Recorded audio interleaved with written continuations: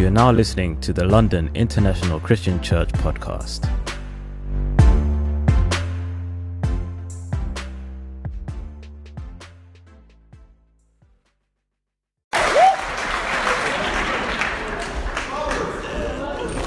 What an incredible worship service we've had so far. Thank you so much for everybody who's come out to, dare we say, our banquet here. I've been fully fed already spiritually. I don't know about you. I want to thank, first of all, Lisa for sharing what the cross meant to her. It was so encouraging and moving. I don't know about you. Again, I feel very, very fed. Thank you for your faith. Thank you for your sacrifice and your heart to share with God's people. I don't know if you saw the difference in Anthony and Cassidy right there. Just an incredible amount of faith to not only go through that amount of suffering, but Cassidy went back to church the week after right there. Not the same day. Same Sunday. Oh, okay, that's right. The same Sunday after the surgery, she went to church. Wow. What an incredible young woman of God. What an incredible couple God has given us. I'm so honored. I love every one of you. You are my family.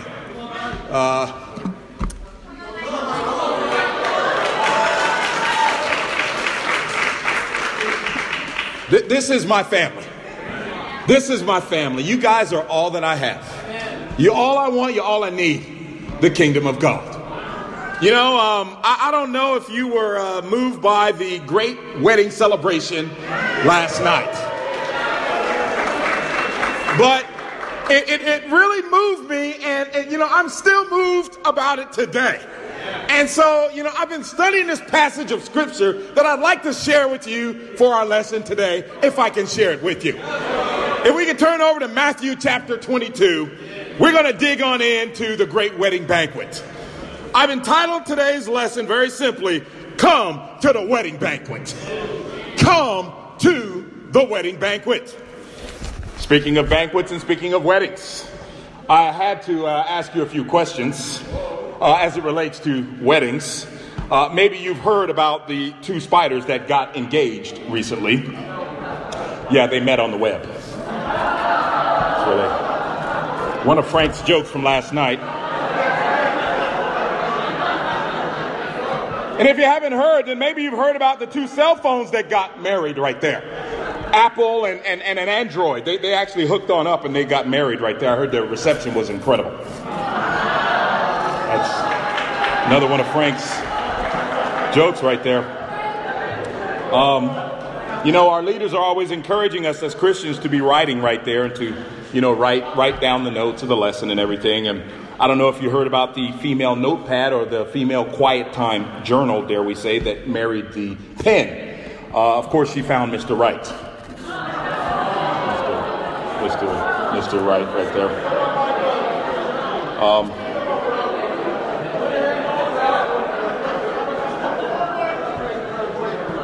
And as I looked at last night's wedding, I was glad it wasn't, as they say back in the day, I'm glad it wasn't a shotgun wedding. Could have been a case of wife or death right there, if it was a wife or death. That actually was a Michael Hart joke right there. That was a Michael Hart one right there. I love being in the kingdom of God. You gotta love to celebrate right there. I love the fact that this parable is a celebration right there until you start digging on in. And I thought last night's wedding was incredible. It was inspirational. And dare we say, there was so much laughter that was going on. And we were just joking and having a good time. And I believe God is a God of laughter. And, I don't know if you were laughing at Frank last night or laughing with Frank with the jokes right there. But we serve a God of laughter. And he wants us to be laughing. Of course, I don't know, did you get a chance to eat some of the food? The food was great. And dare we say, what was great about that banquet is you left with a full belly and you even got a chance to get some seconds right there.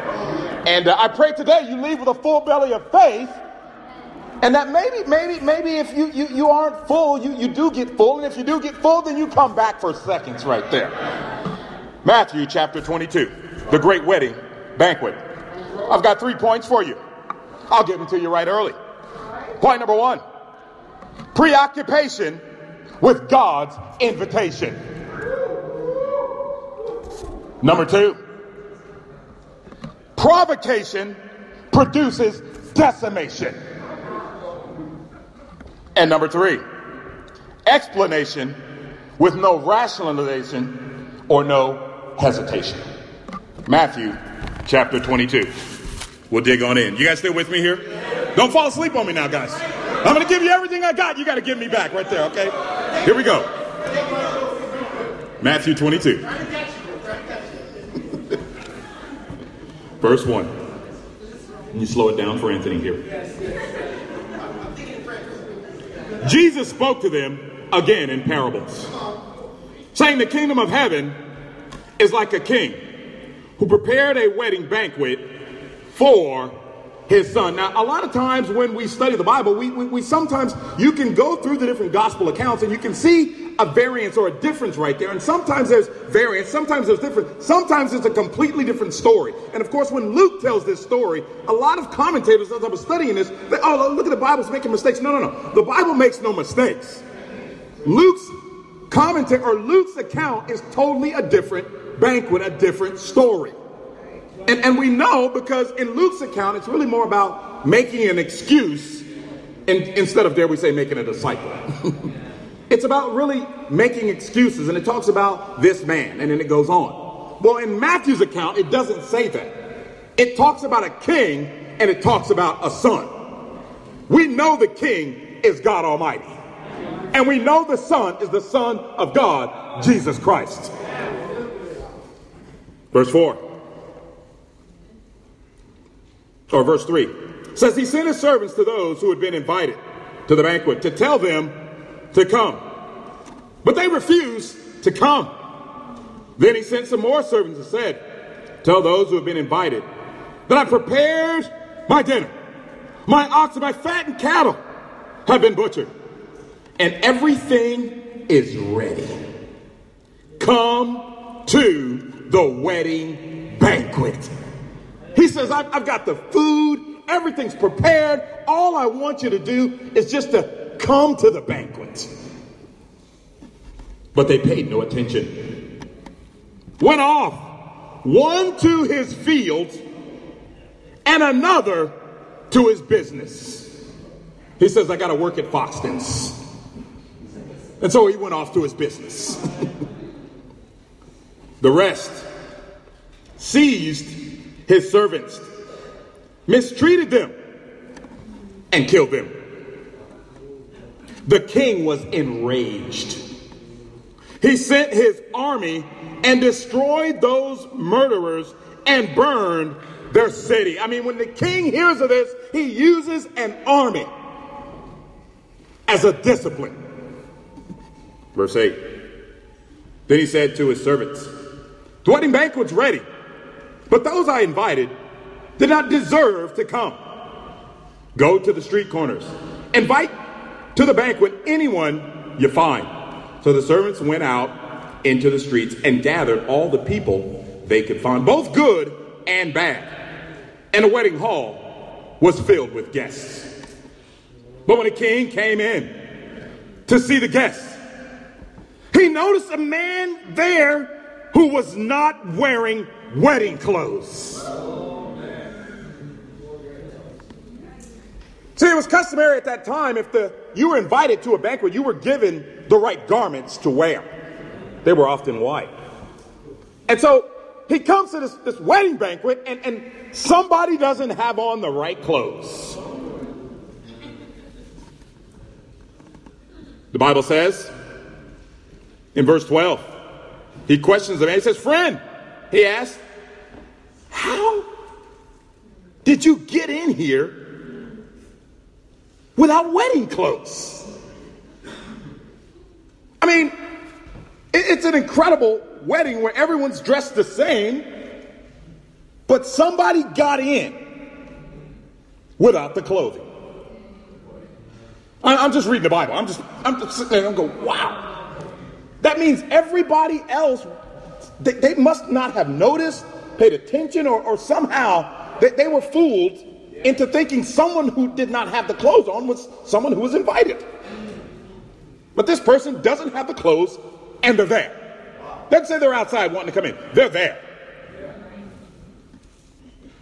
What was the man's response? Well, let's find out.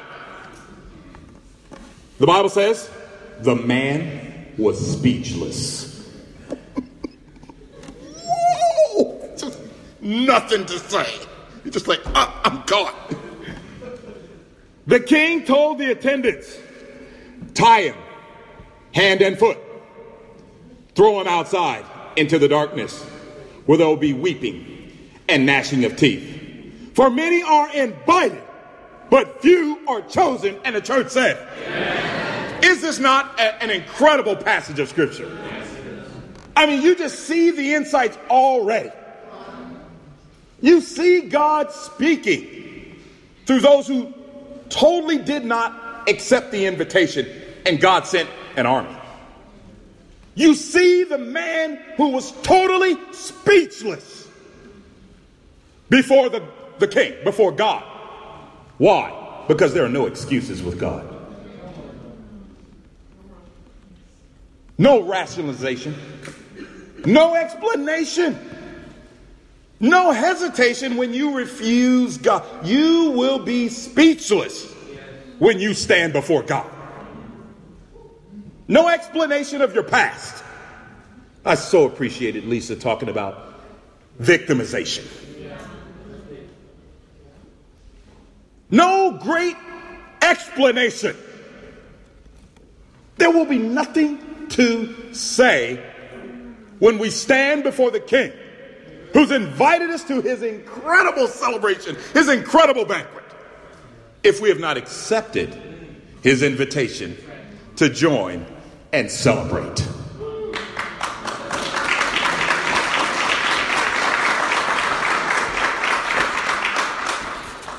You know, it's so powerful looking at this text and seeing very clearly here that it begins as an awesome wedding, and then it gets super challenging right at the end of it. It's like, oh my goodness, this guy gets tied hand and feet. And I think there is when it comes to the call of God, we live in a time of preoccupation. Preoccupation where people are preoccupied with everything else but God's invitation to become a true Christian, a true disciple. And I think our preoccupation can be a paralysis. Of course, what is the definition of paralysis? It's the loss of the ability to move some or all of the body.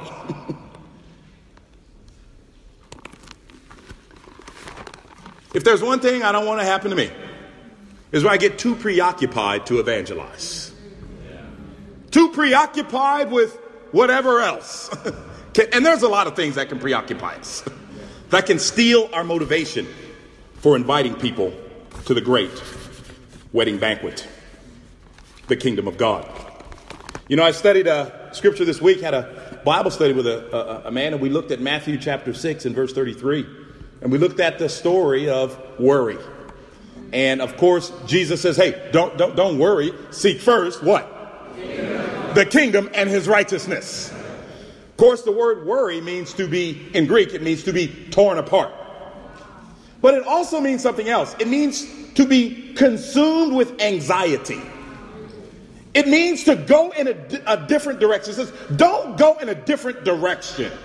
Come to the kingdom. Don't be consumed with anxiety. Come to the kingdom. Don't be torn apart by worry about everything else that we can be preoccupied with. Come to my great wedding banquet. Don't be pulled in a different direction. I think there are three things that can really preoccupy us: money, power, and sex. Those are the things I believe that are preoccupying the world from accepting the call of God. Being too preoccupied with money. This was a weakness for me. Being too preoccupied with God's standard for a pure and holy relationship with with the opposite sex. We've gone so far that we're changing it. We're changing genders. We're changing what it means to be a man. We're changing what it means to be a woman. There's even television shows. I saw just last night a television show called Lost in Transition. Men who want to transition into being women. And that just makes me sad. Seeing how preoccupied we've become as a society. Thinking about how preoccupied with power we are as a society. Wanting our own control. Just wanting what we think is right to be right instead of what God says is right is right. You know, you do what's right not because it's something you want to do. You do what's right because it's right. You know, I'm so encouraged today that we have a young man who's not too preoccupied to be evangelized. He's not too preoccupied to take a stop and go, wait, God is inviting me to become a true man of God. And today is great because I was talking to Frank and he says, you know, today Sam has come to become a true disciple.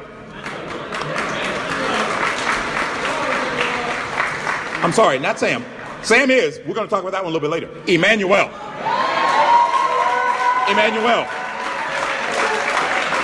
And it was funny because I was in a study with him. I go, bro, I'm studying with this guy named Emmanuel. He could become a disciple. And he said, no, I'm studying with Emmanuel. Well, my Emmanuel is still working it out with his invitation right there. But Emmanuel's come to become a true disciple today. He's come to be baptized. And I spoke with him a little bit earlier. Of course, he is Nigerian right there. And he does speak a little bit of German, so I don't know what the Holy Spirit's doing. He does play the bass guitar right there, so I still don't know what the Holy Spirit's doing. He's studying chemical engineering, but he's not too busy to say, I need to be evangelized. I want to join the wedding celebration. He will be baptized today.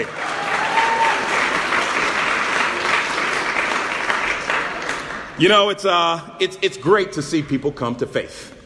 It's so encouraging when someone says, hey, I got to get this done right away. I'm so encouraged to see Ian here today. Ian is a man who's traveled the world looking for the kingdom of God. But we studied with him just a week ago, and he is a sold-out disciple today. And, you know, I love Ian because, you know, he gets open about his sins. He goes, you know, one of my biggest weaknesses I'm going to have is I'm going to want to invite so many people to church. You're going to have to help me with my selfish ambition right there. I go, that's pretty awesome sin to struggle with right there, brother. Wanting to invite too many people to the wedding banquet right there. And it's awesome to have you as a sold-out brother in the movement of God, in the kingdom of God.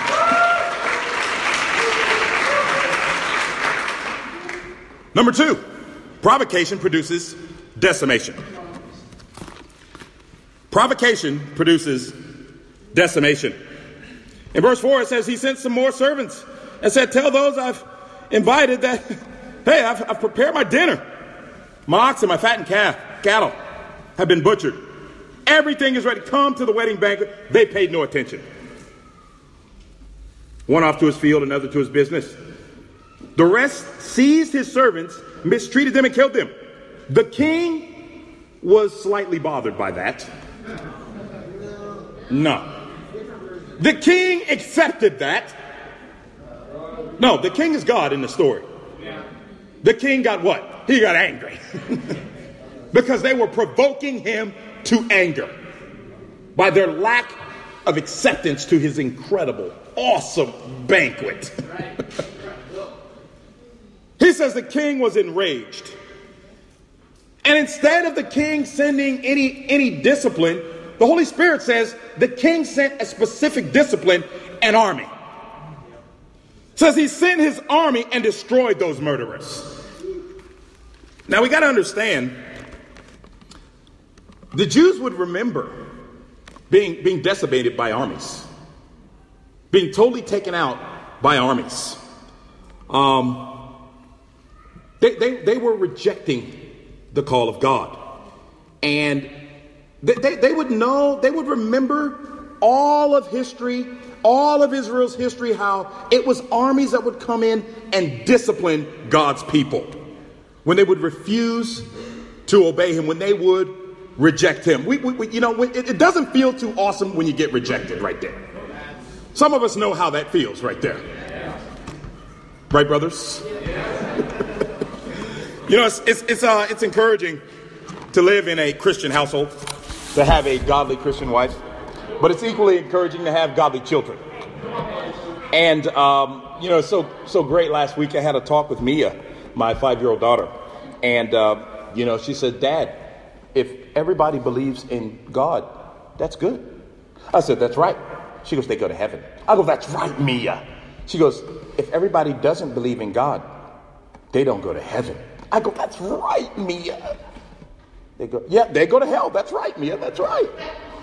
She goes, what if mommy loves God, daddy loves God, and Michael loves God, but Mia doesn't love God? 5-year-old kid said this to me. I go, well, then you will not go to heaven, Mia. She goes, yeah, but you can teach me about God, and I want to go right there. I was like, whoa. She's only 5. At 5 years old, she understands you do not reject God. And she's only 5. You know what's so powerful is weddings were always a symbol of God and his people. It was always a symbol. God would use himself to be the groom and Israel to be the bride. And God knew that there would be a time where people would reject him. He knew this from the beginning of time. Look at Ephesians chapter 1. Ephesians chapter 1. Verse 3 says, praise be to God the Father of our Lord Jesus Christ, who has blessed us in the heavenly realms with every spiritual blessing in Christ. And we feel that way, right, church? For he chose us in him before the creation of the world to be holy and blameless in his sight. In love, he predestined us for adoption to sonship through Jesus Christ, in accordance with his pleasure and will, to the praise of the glorious grace which he has freely given us in the one he loves. In him we have redemption through the Holy Spirit, right? No, you're not saved by the Holy Spirit. You're saved by the blood of Jesus.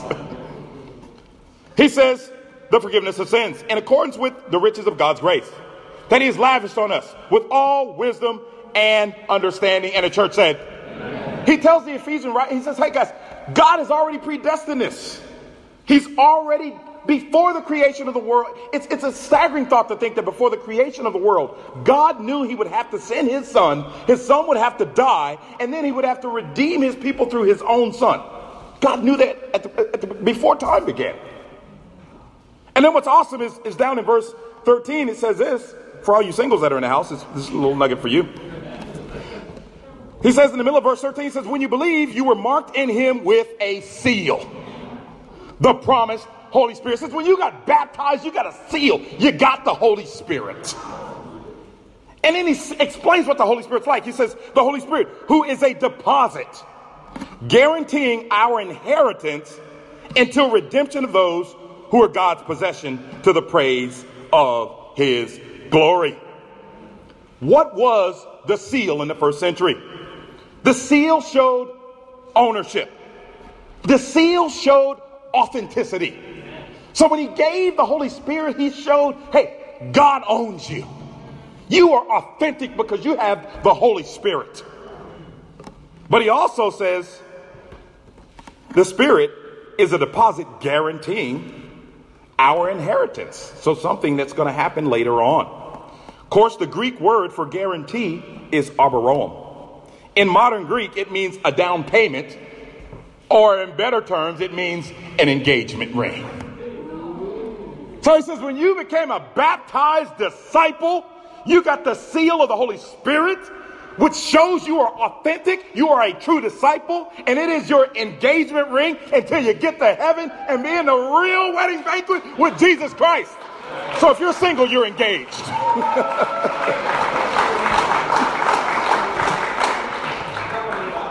Turn to Genesis chapter 1. You know, this is one of my favorite prophecies, that Jesus knew that, hey, I'd have to send my son to die for the people and redeem him. Of Of course, in Genesis chapter 1, I've never heard this. It encourages me to this day. The Bible says in verse 1, it says, in the beginning, God created the heavens and the earth. Verse 2 says, now the earth was formless and empty. I pray that's not your Bible talk right there. It says, darkness was over the surface of the deep, and the Spirit of God was hovering over the waters. Of course, the Bible in the beginning was not written in the English language. Of course, in the English language, we use a lot of words to say stuff. The Hebrew language gets right down to it. The very first word of the Bible, when it was written, is the word Barashit. Now, in the English language, it is in the beginning. We use 3 words. The Hebrews just say one word says in the beginning, and it's the word Barashit. Barashit. Now, what's powerful about this is that if you took all of the letters that are in the name or the first word of the Bible, Barashit, they actually have a sign or a picture that's associated with each letter. As we see how pictures tell us a story. We look there, we see the man going down, and that there's no word there, but we know it means, hey, you go down the steps right there. Well, in the Hebrew language, you had pictures that would validate some of the letters. And of course, in the first letter here, the first word of the Bible, Barashit, if you broke down each one of the letters, they would be this. The first letter would be Bet and Resh. The second letter would be Aleph. The third letter would be Shin. The fourth letter would be Yod. The next would be Tav. Well, if you take the word Bet and Resh and you look at its picture and its meaning, it means son of. If you take the second letter, it's God the first. You take the third letter, Shin, it's to destroy. You take the fourth letter, Y-O-D, it means by his own hand. You take the last letter of the word Barashit, it's Tav, it means on the cross. So if you put them all together in a sentence, the very first word of the Holy Bible says the Son of God will be destroyed by his own hand on a cross.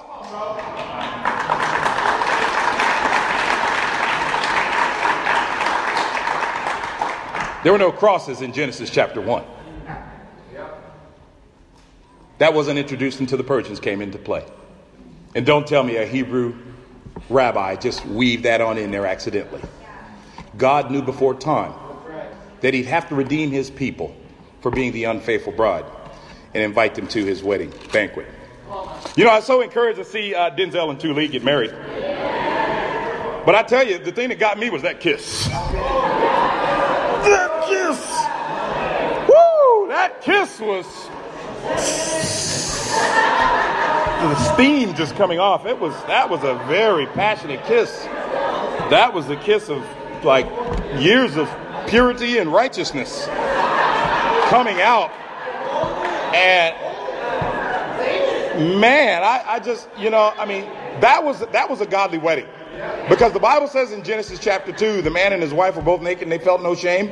Denzel and Tuli felt no shame. I looked at the kiss and he said, you may kiss the... And Kobe do an awesome job with the lesson last night? He did an awesome job. And he says, you may kiss the bride. And Denzel just goes in like, and he lands. And there's Tuli and she accepts. And they give the kiss. And then we're like, awesome. And then I go, awesome. Awesome? Oh my goodness. Something's happening right here. This may have helped the love life of the marriage more than the marriage retreat right there. I don't know.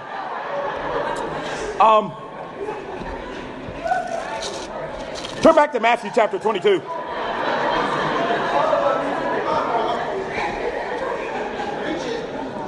At wedding banquets, what's so cool about the banquet is all the fun and all the food and everything. I don't know about you. I had a good time.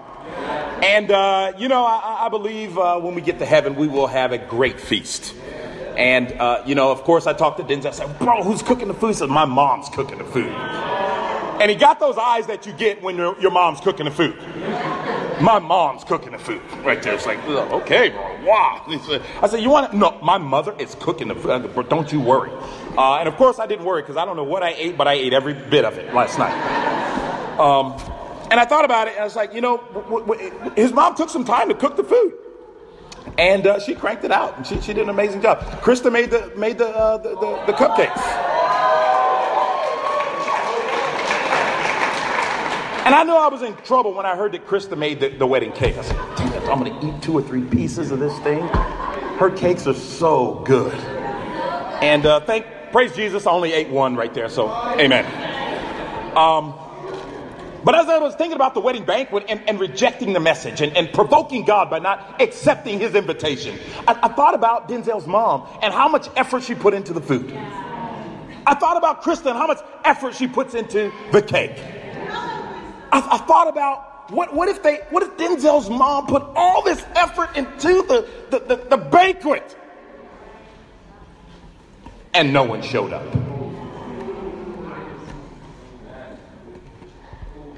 Wow.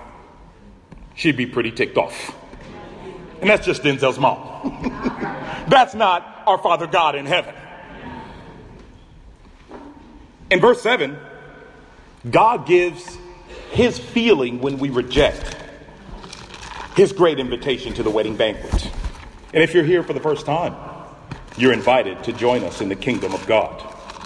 He says in verse 7, he sent his army to destroy those murderers.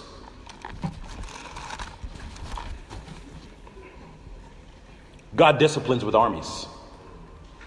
God disciplines with war. Specifically in the Old Testament, he would discipline God's people for their rejection.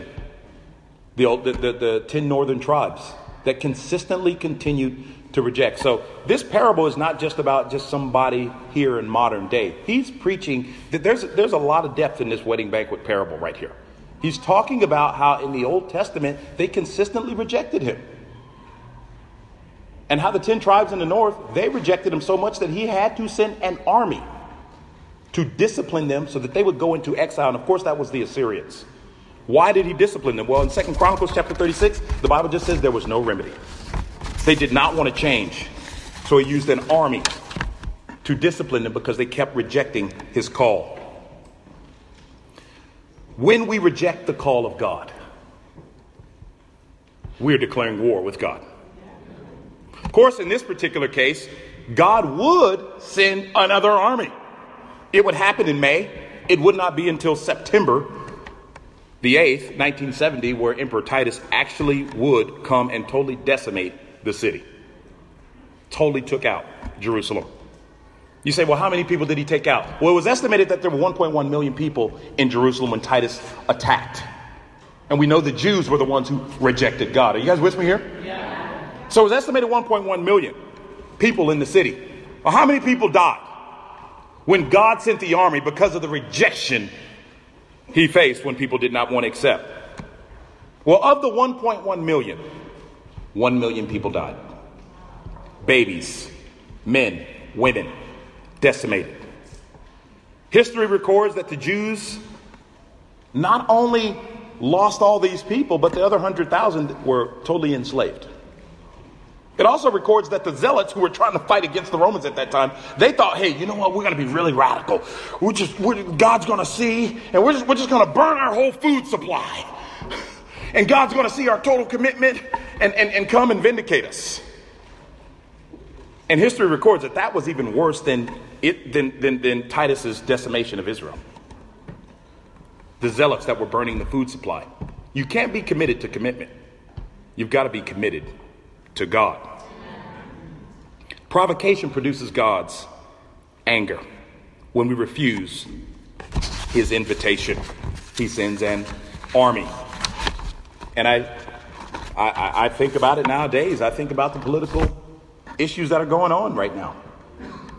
And I go, wow, it is so awesome to be in the kingdom of God.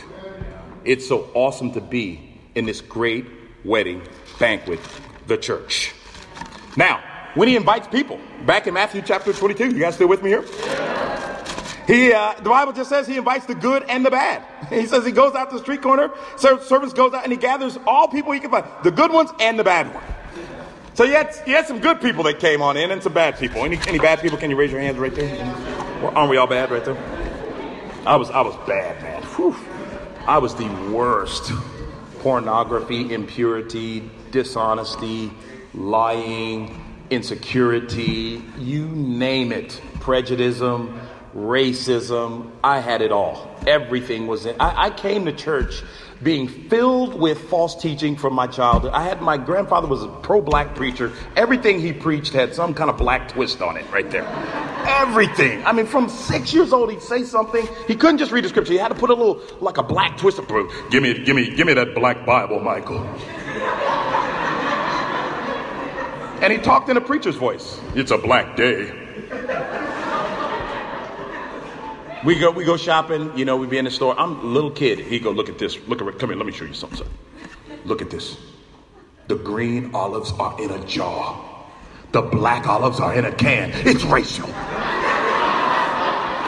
He preached that stuff to me. So I just thought, I'm a black man. I need a black woman. I need a black one. I came to church with that. I'm black man, black. And then I look in the mirror, I go, yeah, I am pretty black. I mean, I'm like violet blue on some like sunny days. I'm just like glowing right there. I'm like, man, I'm a dark man. And it was so awesome. It just moved me coming to church, seeing the great banquet, seeing all nations. It shocked me. And even as I look out, I just see an array of all nations. I see white, black, Asian, London, England. Those are two different countries right there. And we're all here because we just want to go to heaven. We want to be in the kingdom of God. And see, the gospel breaks down racial barriers. Look at Acts chapter 8. Check this one out. Acts chapter 8, verse 36 says, as they traveled along the road, they came to some water, and a eunuch said, look, here is water. What can stand in my way? Or in other translations, why shouldn't I be baptized? And he gave orders to stop the chariot. He says, I don't even need to wait till I get back home. Stop the chariot right now. There was an urgency because of the emergency. It says when he came out of the water, the Spirit of the Lord suddenly took Philip away. The eunuch didn't see him again, went on his way rejoicing. Of course, Philip is not an Ethiopian. He would be Jew. The eunuch would be a man of color, a black guy. And a black guy gets baptized. And so we see that when they began to preach, the first century Christians, they took, the gospel breaks down racial barriers. It wasn't like Philip was like, well, is my race or anything. No, this guy is seeking God. I'm going to preach the word to him. And a eunuch gets baptized. I mean, I believe that's what Denzel and Tulee's wedding was a foreshadow. It just showed just the racial barriers being brought down. And I love Mom. Mom said, he had to travel all the way past Nigeria, all the way past this country, all the way, and then go all the way to Asia to find a woman. And I love when they came together. Did you guys see their outfits, how they wore them, how they switched them up? Wasn't that cool right there? I was just like, man, that's so awesome. I mean, she came and she had her, little Vietnamese African queen. She came like this, and Denzel came out with the Asian little thing on, like Denzel Lee right there, like not Bruce Lee. And he came out with a thing like that. I said, man, that is awesome. And I love Tulee's response. Because the mom said, but when I spoke to her, she said, whatever I have to do, if I have to learn how to make jollof rice to win him, awesome. And she says, I just fell in love with her right away. I just fell in love with her right away.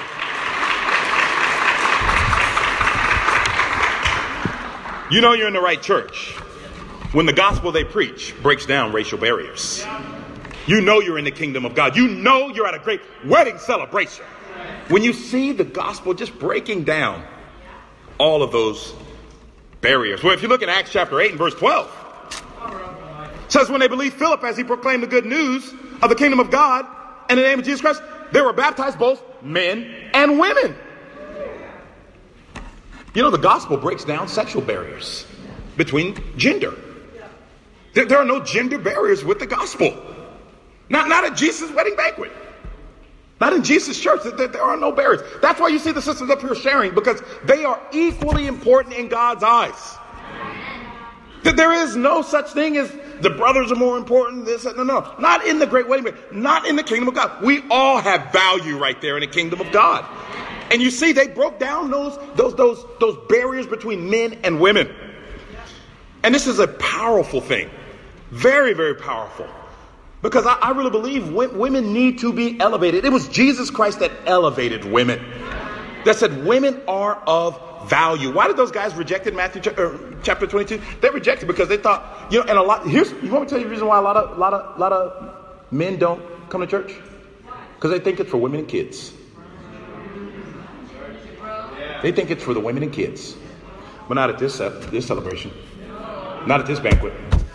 You go ask Ian. Ian goes, no, the gospel's for me. You go ask Emmanuel, the gospel's for me. You go ask any one of these men here, the gospel is for us. Are you with me here? And of course, you ask the sisters and they're like, we're sold out too. Amen. Gospel breaks down those gender barriers right there. The gospel breaks down socioeconomic barriers. Look at this one here, Acts chapter 3. Acts chapter 3. Of course, they go and they find this guy that was crippled. It says one day Peter and John were going up to the temple at the time of prayer. What time was that? 3 o'clock. That's when Jesus Christ was crucified. It says at 3 in the afternoon.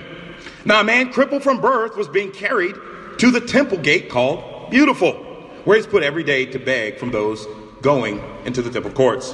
When he saw Peter and John about to enter, he asked them for money. Peter looked straight at him and this did John. Peter said, look at us. So the man gave them his attention, expecting to get something from them. Then Peter said, silver or gold I do not have, but what I have I give you. In the name of Jesus Christ of Nazareth, walk. Taken by the right hand, he helped him up, and instantly the man's feet and ankles became strong. He jumped to his feet and began to walk. He went with them into the temple courts, walking and jumping and praising God. I mean, he's just so excited about being saved. What's the point? Acts chapter 8, you have a rich Ethiopian eunuch. Acts chapter 3, you have a poor beggar. Two totally different people.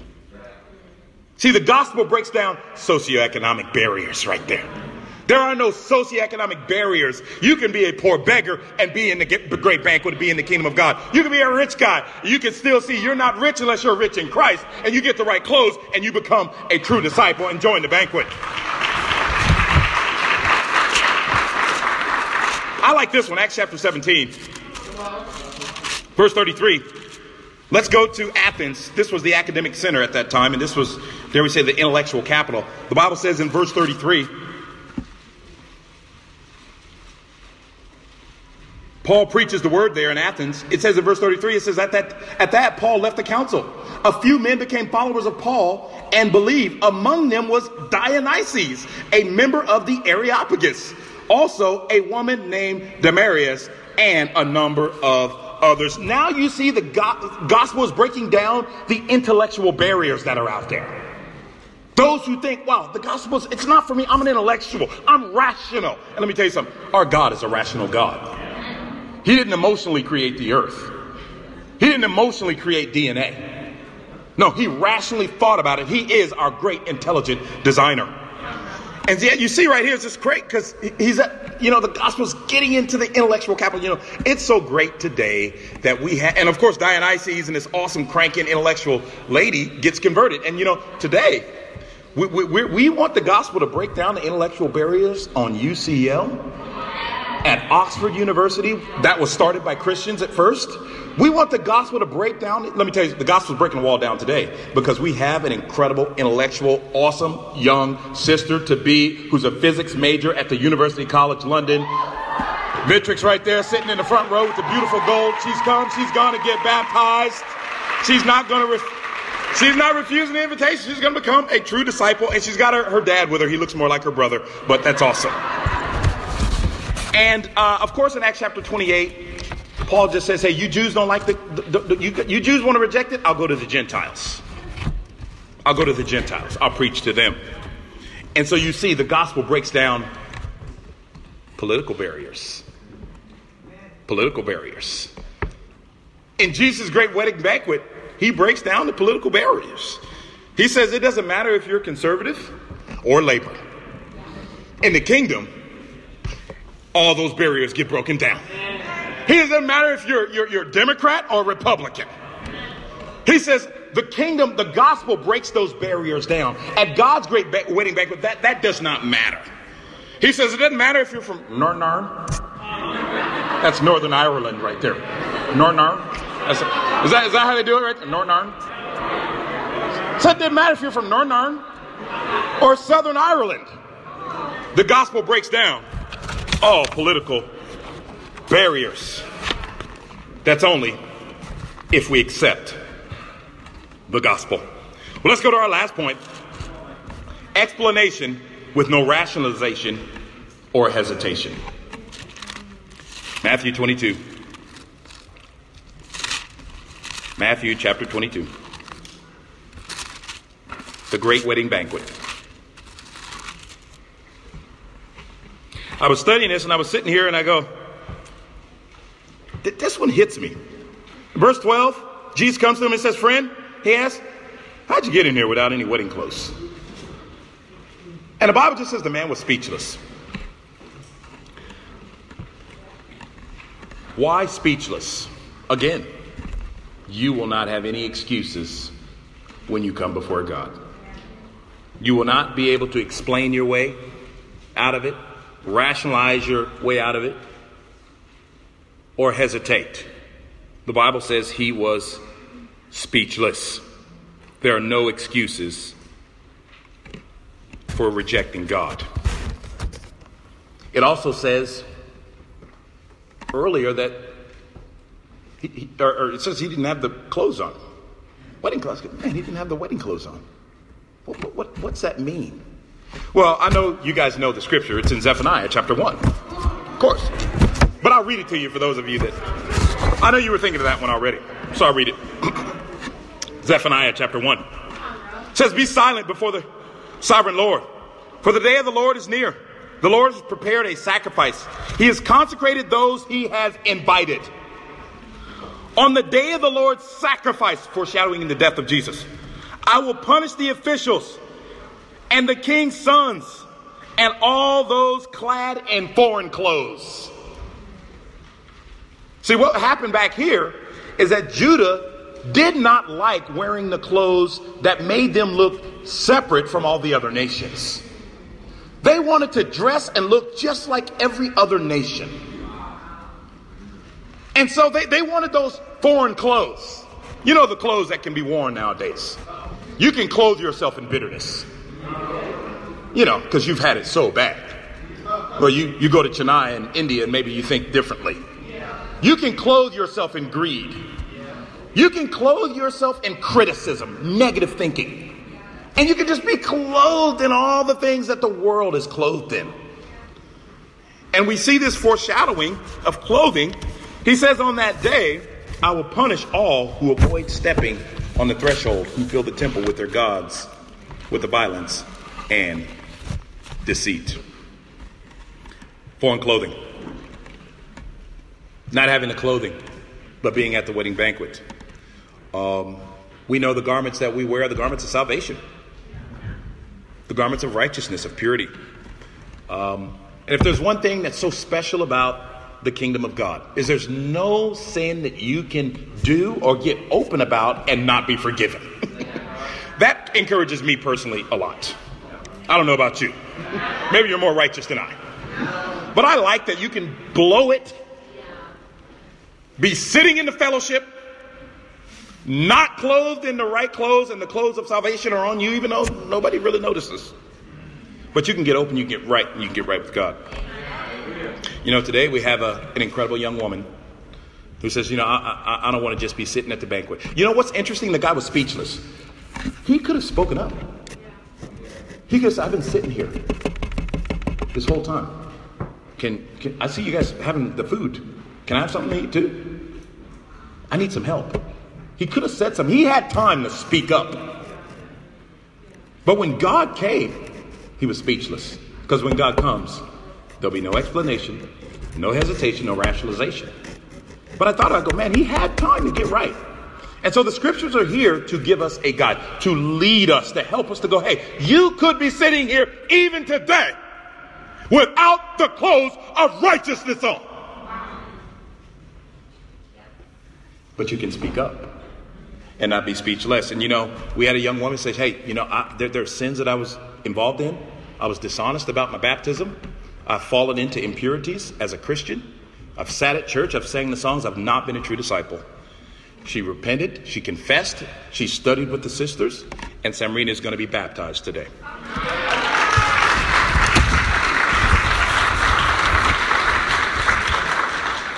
See, the man was speechless, but we can speak up. We can speak up. If you've come for the first time, we want you to join the celebration. We want you to join the great banquet. And, of course, at the end of this incredible story, we're not going to end there. I'm not going to leave you guys with this guy tied and bound and everything, because that's a really depressing way to end a sermon right here. But there is a lesson in that. I'm sure you guys caught it. He's tied. He's bound. You will not escape the judgment of God. That's for free. Now, let's end on a good note. Revelation chapter 21. Revelation chapter 21. Of course, this is the bride. And if you noticed in the text, in Matthew chapter 22, right at the end, the bride never shows. I don't know if you caught that. The bride never comes. Why? Because the bride is the church. And God had not sent his Holy Spirit yet for the church to begin in Acts chapter 2. But there's a deeper meaning. The bride is not only the church here, but the bride is the church that will be taken to heaven. And there'll be a great celebration. It says in Revelation chapter 21, in verse 1, it says, "Then I saw a new heaven, a new earth. The first heaven and the first earth had passed away. There was no longer any sea. I saw the holy city, the new Jerusalem, coming down out of heaven from God, prepared as a bride beautifully dressed for her husband." He says the church is dressed in the robes of righteousness, and we cannot let anything steal our righteousness. We can't let fear of man steal our righteousness. We can't let financial sacrifice steal our righteousness. We can't let a lack of commitment and a willingness to come to the meetings of the body steal our sacrifice. So that when God comes back, we can speak up. We can be prepared for God to take us to heaven. He says, "Saw the holy city of Jerusalem coming down out of the heaven from God, prepared as a bride beautifully dressed for her husband. And I heard a loud voice from the throne saying, 'Now the dwelling of God is with men, and he will live with them. And they'll be his people, and God himself will be with them and be their God. He will wipe every tear from their eye.'" Wow. Some people make it into heaven with tears. Some people just go, "Wow, I made it. My mom didn't make it, but I made it to heaven.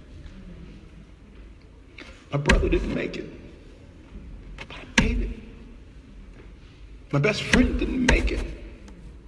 God, I made it to your banquet. I made it." I got a call from one of my relatives. My brother is sick, ill, struggling. Tried to preach the word. I just don't want to hear it. I thought, if I just make it to heaven with those tears, when I get to that great celebration, there'll be no more tears. There'll be no more tears. You could be crying today, internally or externally. Join the celebration. And when you get to heaven, this incredible celebration, there'll be no more tears. In closing, when the one whose hand you're holding is the one who holds your heart, when the one whose eyes you gaze into gives your hopes and dreams their start, when the one you think of first and last is the one who holds you tight, and the things you plan together make the whole world seem just right, when the one whom you believe in puts their faith and trust in you, you found the one and only love you'll share your whole life through. Let's go to heaven and take as many people with us as possible. To God be all the glory.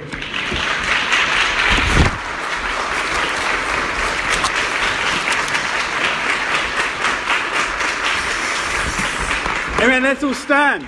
We are going to sing a song. Let's give Michael another round of applause for an amazing sermon. That was fantastic. Thank you, Michael.